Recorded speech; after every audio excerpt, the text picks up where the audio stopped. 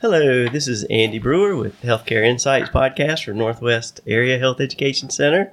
Today, my guest is Joy Trueluck. Joy is the Director of Advancement of the YWCA, and she's also a friend of mine for over a quarter century. So we've got that connection as well. So welcome. Oh, thank you. It's really nice to be here. So we're going to jump right in. The mission statement of the tagline for the YWCA, empowering women, eliminating racism. So how's that going? The work is never done, but it's good. We have a lot of programs that we're very proud of that address and help and support people who are oftentimes kind of on the margin. And the doors are closed on them. And instead, we find a way to work individually to help people kind of feel that sense of empowerment, feel a place in there, create and feel their place in our community by addressing their health needs, mental health needs, substance abuse needs. There's a variety of programs that the YWCA operates that address eliminating racism and empowering women. Well, tell me about this program. So about 6 or 7 years ago, the YWCA did a really, really deep dive on looking at where were we duplicating efforts with other nonprofits in town and where are we truly working in a unique sphere. And let's focus on those and see what we can do in terms of moving the needle, and then lots of collaborative partnerships to address the needs that might not be met. Mm-hmm. So we have 3 programmatic pieces that are life-changing programs. One is the Holly House, which is the only North Carolina, it's only the state licensed residential facility for women in Forsyth County. Mm-hmm. So it's unique in that way. About 80 to 100% of the women in the program were previously incarcerated. And they're referred to us through a variety of different programs. Some of it is Project New Start, which is also under the YWCA, where we work with women who are getting ready to be released to connect with resources so that they can create some independence and self-sufficiency. At that time, women will maybe express interest in wanting to come into the Holly House. Before anyone's admitted, they go through a detox program so that they're fully through detox. We want to really make sure we're kind of set up for success. Mm-hmm. And we have we fluctuate between a 75 to 100% success rate with women being substance-free after a year or 3 years, where the numbers go up after 3 years, mm-hmm. which is kind of interesting, but the pool gets bigger. Right. So it makes sense.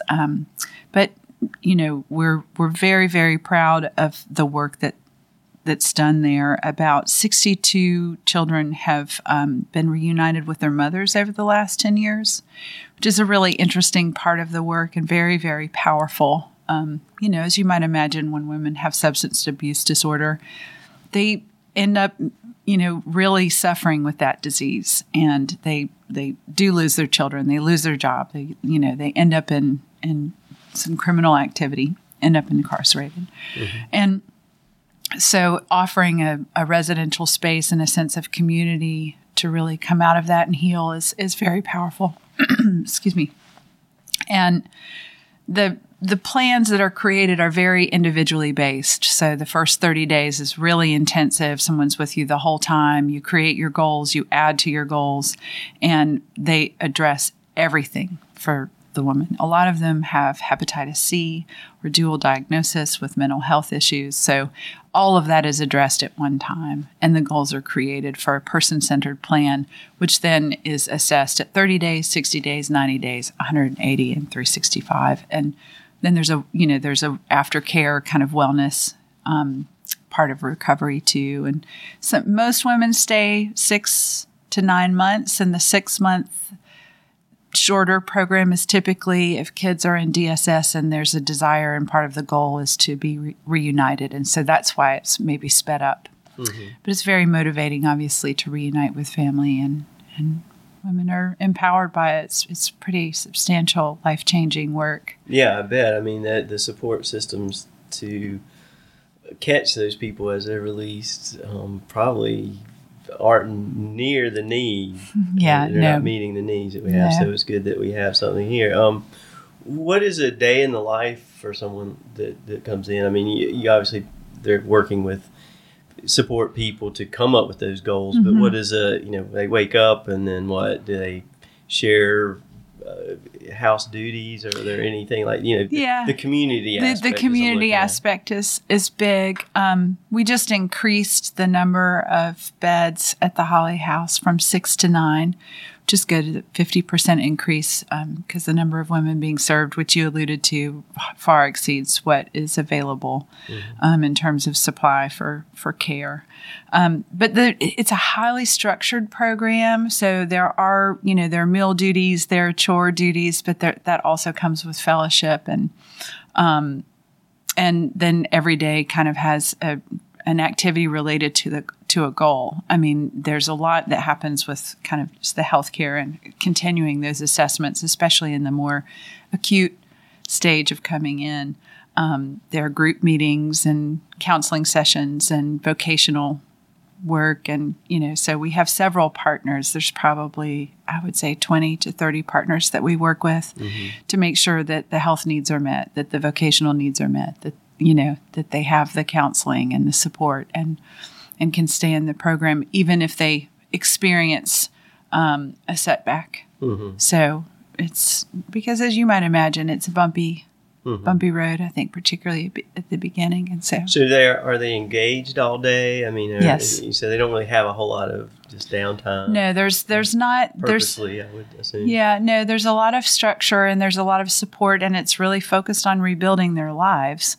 And they're not doing that independently at first. They're doing that completely with structure and support, and someone is with them to go on those appointments and to go on the driving them to and fro. So transportation is a big part of the need. But then as time progresses, the goals restructure, and then it becomes like, what are you doing for your self-care? So how are you able to get to your appointments? Is there a car that needs to be repaired or purchased, or is it learning the transportation system? Is it carpooling? Is it, how is it going to happen? And then coming up with that plan, or getting back to work. And then how are you going to get to work? And typically when they graduate from the program, they have enough money to get a place and emergency funds set aside. That's part of the goal. So they're working and, very engaged in rebuilding their lives because they're just highly motivated. Well, good. And how is the selection? What's the selection process like? Because I can imagine there's a lot of need, and you have to be somewhat selective. I mean, you can't accept everyone. So. Right. Well, everyone comes through referral. So no one, just comes to the Holly House. We're the lead agency for referrals from ARCA. Which is? Association of Recovery. I will. Okay. We can look it up. We'll circle back on that. Post-production. So ARCA does the referral. ARCA is one of the lead agencies to do referral. And the Forsyth County Detention Center. There's the district attorney's office has an option where they want people to go through treatment as opposed to being incarcerated. So we have, the list of partners for referral is really high because we do, as I alluded to before, they have to go through detox entirely before they can come into the program. But Holly House is one of 3 programs that we have that are addressing needs in our community. And I'd love to talk a little bit about Best Choice Center if we can switch over. Yeah. So, Best Choice Center and actually Holly House both are programs that the city asked the YWCA to take over at some point in time. And I want to say it was 1998 for Holly House. I'm not entirely sure what year it was for. Take over from whom? Well, just to put it under our umbrella because it was, like independent. And it needed affiliation and to, better leverage and do the work at having the structure of coming under the YWCA was a positive thing. So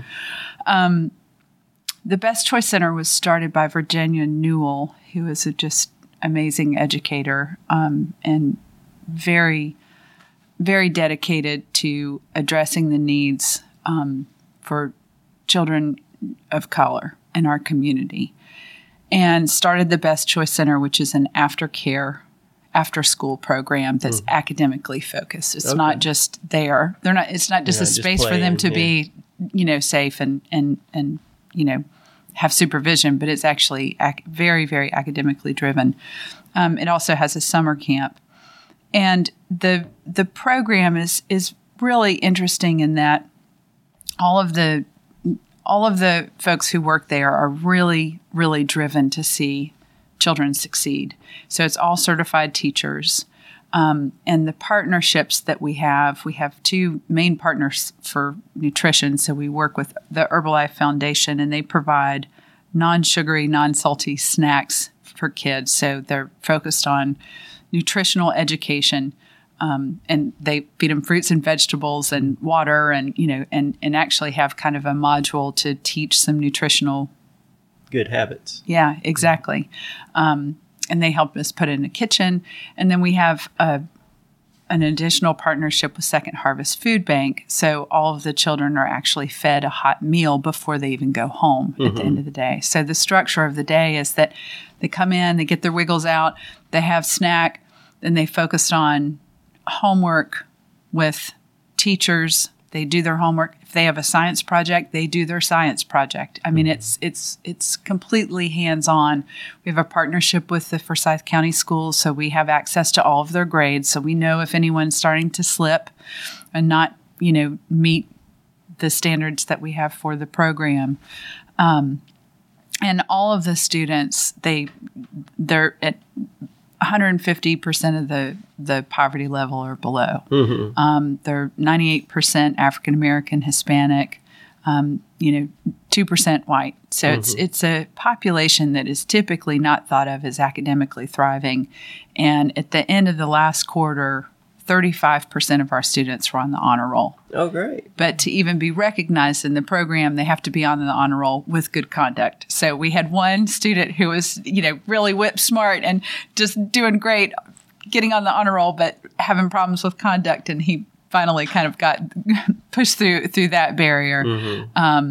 But 95% in the after-school program maintained a C or higher in math, and 92% of them in reading. And just from the averages for Forsyth County and Winston-Salem aren't that good for any demographic, but to especially go down to kids looking at kids that are living in poverty, and it gets really bad because we're not serving those children correctly. But this program does, and I'm very proud of it. We have the capacity for about 55 kids, but we're in between 35 and 40 because we have some transportation barriers. So we're trying to create some more partnerships to be able to pick up at more schools, and then the schools that we have to make sure that people know about the program and increase the enrollment to really bring it up to where it needs to be. And then the summer camp is, it has all of these elements except for that it's summer camp. So part of the day is spent on academic excellence, and so they don't have that dip in their reading scores. The summer slump. Yeah, the summer slump. But they also, we have some funding partners that are really want to make sure that kids have some experiences that are more, enriched than what is typical. So they get to go to the Lion King. They go to the Discovery Center. They see something so they can come back and brag about what they did that summer. Yeah. And we do swimming lessons and tennis and cycling lessons. So it's really an amazing program. Well, so what are the age groups? It's K through 8. K through 8. And we have a partnership with the Crosby Scholars and Big Brothers Big Sisters, where we have mentors. They're called Crosby Bigs, and they take their littles and kind of have mentoring sessions with them, and just that peer support, because it means so much to those kids to have an example of someone who's on the path and most of the Crosby Biggs come from the Best Choice Center. So it's a great program where they're kind of one is feeding the other in this very, very positive way. But it's a peer and mentoring structure that really shows a different path. Well, I think the proof's in the pudding. I mean, when you talk about this grade assessment or at least measurements that you're looking at, those metrics, I should say, it really does show how important I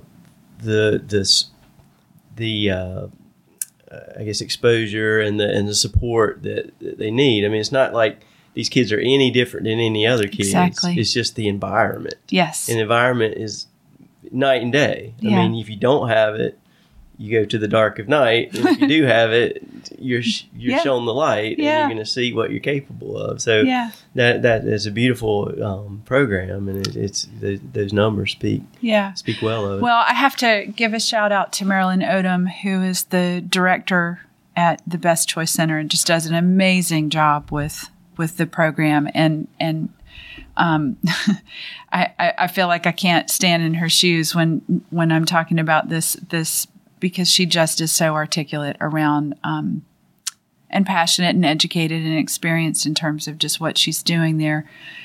But she says, we don't see the kids and see their alphabets, their diagnoses or their ADDs and their, she's like, we see kids that need help and we give it to them. Mm-hmm. And, 100% pass grade level, 100%. That's excellent. But we had about 5 that were on they were on the bubble at the end of the year. And so she's like, so we swooped in. Yeah. And we just said, what do we need to do to make sure that you get to where you want to go? Yeah. And of course, the earlier, the better. The earlier we can get kids into the program, the better the results. Mm-hmm. So, and at the Best Choice Center, there's 2 additional programs. There's Teen Court and Work and Earn It. Work and Earn It is through a partnership with the Juvenile Detention Center. And it's really to help kids kind of, instead of going into detention, they do work and do restitution and kind of work on expungement through that. To lessen the to keep them out of the judicial system. Well, an occupation is to be occupied. So. Yeah. So that's one program. And then Teen Court is when you've had an infraction and then your peers actually they adjudicate and they determine what your punishment is. And of course, it's overseen by attorneys. We have some really interesting stories that come out of that, and it teaches you. Sometimes these are mild infractions, but they can be the path to something else if you're not careful. Right. And so it has an impact to have your peers judging you as opposed to the man.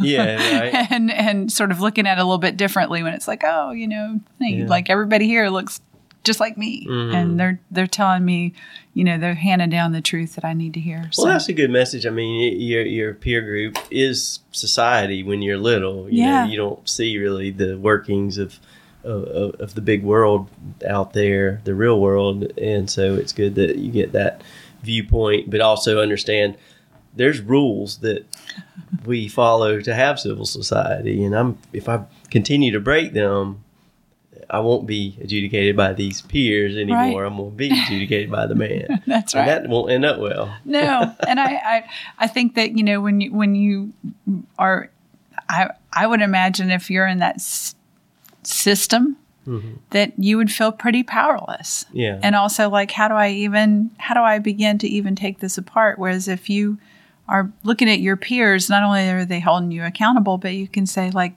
I've got kind of the same thing they do, so it's, I think it has an empowerment aspect to it that's, as well as kind of the healthy shame that probably needs to come about to wake folks up. Yeah. Well, I mean, in the common thread of empowerment, I mean, we said 3 E words, engaged. I think these kids are engaged when they come in after school. And then they're provided with an enriching environment. Absolutely. So those two things are what equal empowerment, because you see that someone cares about you, someone sees you, and that they're giving you opportunity to show you that you have this potential. Yeah. And that's empowering. That's a great insight. I love that. Well, that's empowering because a lot of times we're like, oh, here, it's in some of the social systems, in the system, if, you say, here's some money, good luck. Mm-hmm.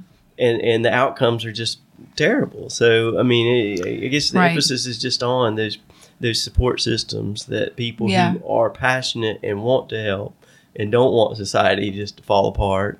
Right. And give, especially children, give them a chance, and especially women who, probably for a lot of reasons ended up where they did by not being empowered, by being controlled by other influences or other people and stuff like that. So, so those three things, and that's in learning, in adult education, which is a lot of what we do here at AHEC, is that engagement is the hardest part. I mean, we think that the timely and relevant topics are enough, but when you have a passionate instructor or facilitator, and you infuse that with maybe some novel methods of delivering information, then people are engaged, and then it creates an environment that's enriching. And then they leave there and they go, we asked them 6 months later, and they were empowered to make change. Yeah. So that model, you'll retain it. Yeah. It has an energy to it that stays with you. Yeah. And I think you also provide a sense of agency to people who probably never had it or never were told that, we're free individuals. Right. Well, I think one of the things that I love about all of our programs is that they're really person-centered in how we construct them. They're evidence-based programs, but they are absolutely focused on, the feedback that we're getting from individuals. And I gave Marilyn a great shout out, and I neglected to do so with Danita Mitchell, who is completely hands-on all the way in every step of the way at Holly House. It's open 365, 7 days a week. Mm-hmm. Addiction, it has to be, yeah. When you're recovering from addiction, it is an all the way full-time job. So, but all of the plans are created with huge input from the individual. Mm-hmm. And same at Best Choice Center is just, what do you need to thrive? Mm-hmm. What do you need to feel empowered? What do you need to find your source of strength and clarity and focus and whatever it is to help you academically succeed? Mm-hmm. And same at the Gateway, we have a program. The Gateway is our gym facility, which everyone kind of knows.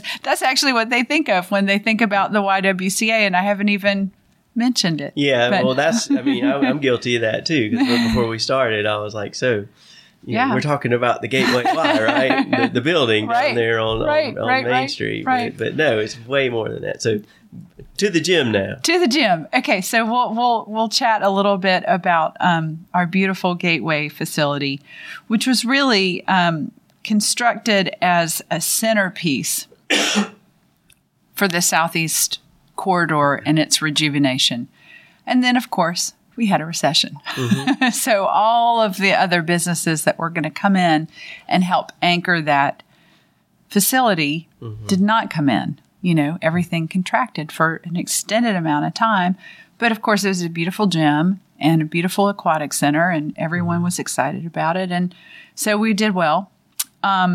But the debt on the building was really, really high and remained a challenge for the YWCA. And I just want to acknowledge that there's not one person in town, if they know about the YWCA, that they don't think about the pool. Mm-hmm. And so I want to go ahead and just address that is such a grieving process for everyone. It was a beautiful pool. Mm-hmm. I mean, I know that you and I can probably sit here and exchange stories we have. I've had a couple of birthday parties. Going swimming with my mom there, just beautiful, beautiful memories from the community. Unfortunately, when we flooded, excuse me, we had flood insurance. Mm-hmm. It was not insured.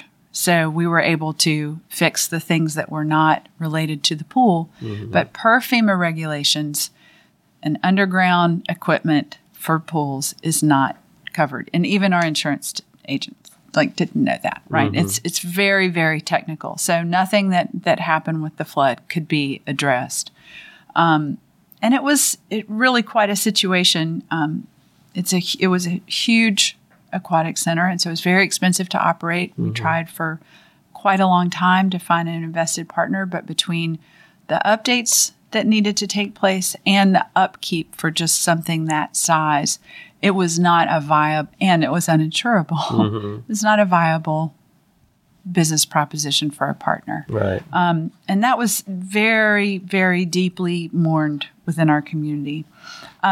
Eventually, what we landed on was actually selling the building, and we rent it back. We're a tenant. We have a landlord. Like many of the YMCA's in town. It's not an unusual practice at all. But we have a lifetime lease. We were able to reduce our debt to zero, which was really important because we have all of these life-changing programs that we really want to lean in on. Yeah. And while we all will miss the pool, we're excited about what we're going to do in that space, which is about 18,000 square feet that can be converted into top-notch, new fitness facility. So we're really excited about that. And there's a lot more to come. But one of the programs that is housed at the Gateway is the Gateway to Success, which is a diabetes management program for low-income individuals, which are, primarily African American. And the results in that program are really, really impressive. We published last year at the Society for Internal Medicine in May, received encouragement to seek other types of funding. It's really, really impressive. 71% of the participants improved or maintained their BMI. 86% maintained or improved their A1C levels, which is kind of a difficult thing to explain, but it's part of when you look at what happens with your blood with diabetes, and it's an important part of the wellness. Most of our listeners probably are familiar with A1C. Yes, luckily. And then 77% improved or maintained their wellness score. And, this program is a 3-year program, and it's built around a sense of community and support. But a lot of it is nutrition. It's not just the education, but it's teaching how to actually create nutritious meals economically for your family. So we're seeing that we have some influence beyond just the participants, that we are sort of influencing the whole family and therefore helping to curb some generational patterns in diabetes. And Forsyth County is the most obese in the state, which is already one of the most obese in the country. So again, it's one of those areas where these are folks that go to the doctor, they don't feel well, they might be morbidly obese. They're referred into this program, which instead of feeling unwell or sick, we focus on how to connect with your sense of health and feel well, and a sense of community, and what do you need, Well, I think a lot of people think obesity is a very simple problem and it's with simple solutions, and it's really not. No. I mean, there's so many aspects, and I think you mentioned Dr. Jamie Ard was involved in that program, and he's been on the podcast, and we talked extensively about that and just all the factors that are involved in obesity. And but as the other programs you talked about, it's when you have that community, that support, that social connection part built into it, then your results are going to be a lot more successful. Yeah. Well, and Constance Poe is the director at Gateway to Success, and just like Danita at Holly House and Marilyn at Best Choice Center, all of our program directors see our participants as individuals that are there and part of a community.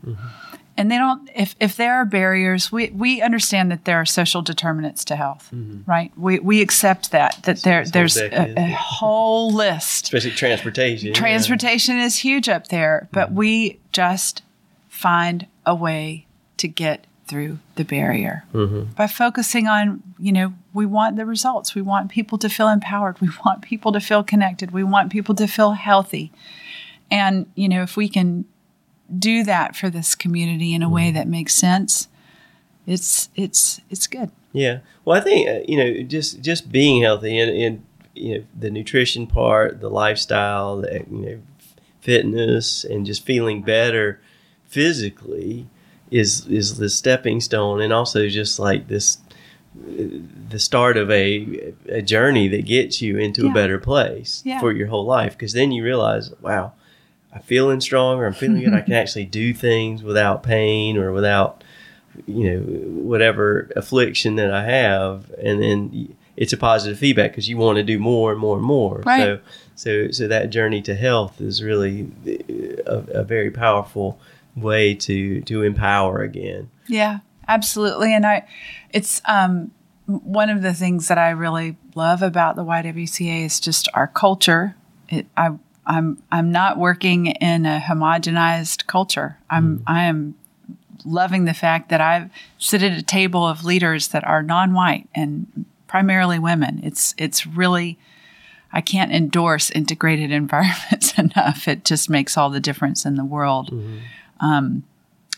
But in addition to that, everybody's takes care of themselves. And our CEO, Christy Respis, she and I just had this wonderful conversation of just, when I have a big task, we both have a shared sort of process of, we gather all of the information, take it all in, and then go for a big walk or go for a big run or go for that bike ride and process it in those slower waves of your brain where things are more relaxed and open and soft.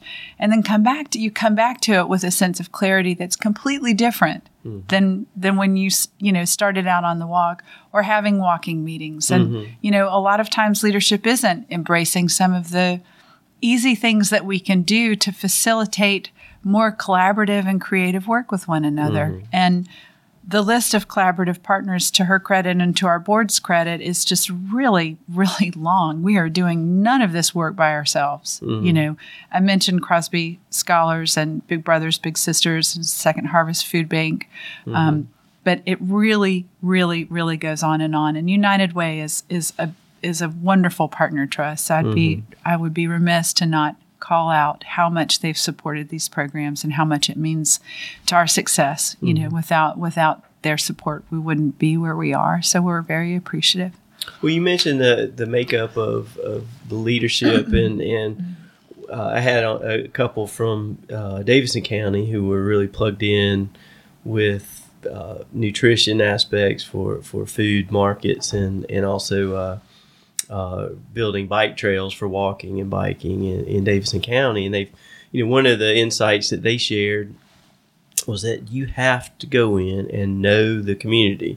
And so when you describe your leadership, it's like the people you serve are the people they know, or at least are plugged into, versus organizations that come with, people with pedigrees and a lot of money, but they don't know the community. So you can have, unintended consequences for that, sure, for that virtue sharing, but because there's not the diversity of viewpoints around that, and there's not the intimate knowledge of the community that they hope to serve, you just don't have the results. And they pointed to not specific examples, but just sort of anecdotally of how many boards of organizations that they went to that were just tired and they were going through the motions, and they just should have been dissolved. I mean, in reality, they weren't serving the community they were supposedly serving, and so it's good to hear that. I mean, you can tell by the energy and the look that you have when you're telling this story of how leaned in everyone is and how invested everyone is. And everyone is very invested, and it's interesting because you brought up something I see, pretty regularly, is that, a lot of times the boards, I see the same name on every board. And I think, you've got to be tired, number one. And, we live in a big town. I mean, I think that folks need to think they need to think more broadly, just Well, in general. And I do really appreciate the fact that you picked up that we are all leaned in. It is a very energized board. The folks that are sitting around the table that have worked through, these complex issues related to the aquatic center and the debt are now so released and relieved and excited about being able to do the work of our mission. So, really next year we as we get further on in this process of kind of stabilizing, and stabilizing is not really the right word, but kind of transforming our focus. Not that we've always been focused on our mission. We've been able to achieve these results under, a lot of different challenging situations. But as those have kind of been transformed, the monkey's off the back. It's not so heavy. Yeah, it's real nice to be raising funds and talking about this mission and being 100% focused on it. And, what can we do from here? It's exciting. Yeah, it's hard to raise money to pay off debt. Yeah, I can assure you folks don't want to do that. But they do want to support these programs, and I'm so glad of it. But so we're moving into advocacy next year. This coming spring will be our Women of Vision Luncheon, which is in its 40th year. We recognize women in the community who are just doing amazing work, and it's our 10th year of doing that in partnership with Winston-Salem State. It's just it's an exciting time. It's an exciting time to be there. So, well, I had my guest last week was Keith Steyerwalt. He's the director of Faith Health Communities and a chaplain and Master's of Divinity from Wake Forest. And the C in YWCA stands for Christian. And I just wanted to address how much do you see or feel that faith is a part of your mission? I mean, we sort of, because, I'll just stop there and ask that question. Just is there, that sacred element to everything as well? Is there a component of that? Well, I mean, we're a 112-year-old organization, and that is a part of, how we were founded. I think how that translates now is that the work that we're doing is very service-oriented, compassionate, spirit-driven work. On some level, you have to be plugged into something beyond you to do this work. Right. How that translates is, up to each individual. We want the door to be open for everyone. So, all faiths, all peoples, all iterations. Yeah. Everyone is welcome. Yeah. Well, I love the way you put that. I mean, I was thinking that, that part of each individual is important, however they translate it, and how that can guide themselves on this journey to better self, I guess. Yeah. As you would say. So. Well, and I mean, that's my interpretation. And, I've worked with a team of folks, and everyone kind of comes at it a little differently. Yeah. But I do think that it is, it's heart-centered, spirit-driven work. And that's that, for some folks, that's very much tied to their faith. And for others, it's not. But everyone is welcome. Yeah, well, I think Everyone any is kind of welcome. community space like you described for these programs, and then the actual gym where people go and challenge themselves and everything. But the community, there's always the feeling around you that there's something greater than self. And I think that's important for a lot of people. And I think a lot of kids that don't have that and the messaging that our society gives them is this materialism, every man for himself, dog eat dog, the world's going to end in 10 years anyway. And if you come from a family with a single parent and 3 children and, 2 or 3 jobs, materialism, it just is, that's a very, it's not an attainable type of goal, and it's smart. It doesn't feel, it doesn't even remotely resonate with what you have going on in front of you. Yeah, the messaging is that's what you're supposed to be. And from the sort of competitive side of things, look at how our access to sports has changed. That there are so many different ways that disparities have become wider, and the margins between what people have and do not have has become harder and harder to bridge.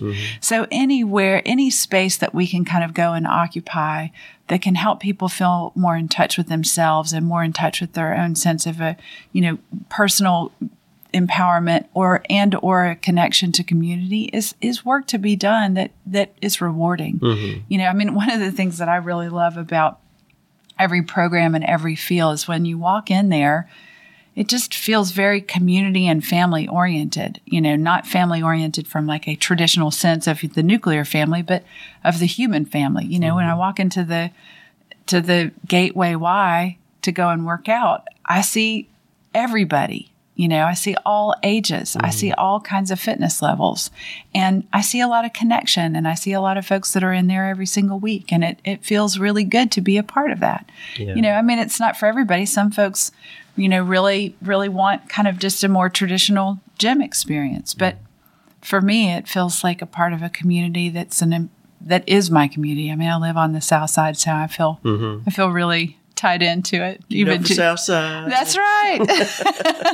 So, just to continue on that thread, I think, the value that programs like this and success stories to take those who are definitely underserved and definitely dealt a hand, they're holding low, deuces and threes. And so, a lot of us are holding royal flushes and that kind of thing. But the value of raising people out of that and giving them the energy that they and the spirit and the knowledge that they can improve themselves, they can improve their place in society just by plugging into this and being a part of something greater, and that benefits society way more than we realize. And I think that, healthier communities, we have in so many different ways we can define that, but just getting people healthy and energized to be able to go do whatever their occupation is. And that's so much important. That benefits society so much more than losing these people to the margins or having them adjudicated or incarcerated. So we're just paying for them. And as I think most of us know, that those environments aren't rehabilitative in most instances. They're just punitive. So we it's a sick joke in this country where, when someone commits a crime, we say, don't drop the soap in prison. It's just, that's a rapey joke. And yet it's just, we think it's funny. For some reason we have, and they deserve it or something. We have failed communities of color over and over and over in this country. And, you and I have had a lot of passionate conversations about this, but I thought something that was really interesting, and forgive me if I get this wrong, it might have been Milwaukee, and they declared racism to be a public health crisis. And I thought it was the most brilliant move, because first and foremost, it opens you up for policy change in ways that we can really structurally address the systematic oppression that comes from populations that are non-white. It's just across the board. And it's obscene to me. I can't say anything other than very strongly that I feel like we have a real serious responsibility to think about what we're doing, how our privilege affects other people, how we're educating our children. It all comes into play. It all comes to bear. And I think that, it also comes to roost if you don't address it. So, well, I think, when we say the word public health, the public.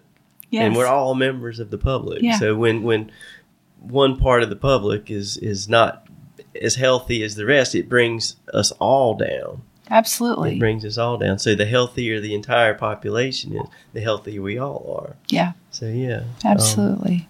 Well, I'm really happy to have a chance to talk about what we're doing at the YWCA and your time and direction with the questions and some of your insights around engagement and enrichment. It was really lovely to hear that. Hadn't really thought of it that way before. So thank you for unpacking that with me. Yeah, and thanks for coming in. And I want to have you back and talk about end of life stuff, since you just went through all that with your mother. And I know you had some insights, and it's related to some other episodes that we've had here. So I want you back. I'm happy to talk about my dear mom and the end of her life and some of those great things that we've shared in our friendships. I would love to come back. Thank you. Thanks.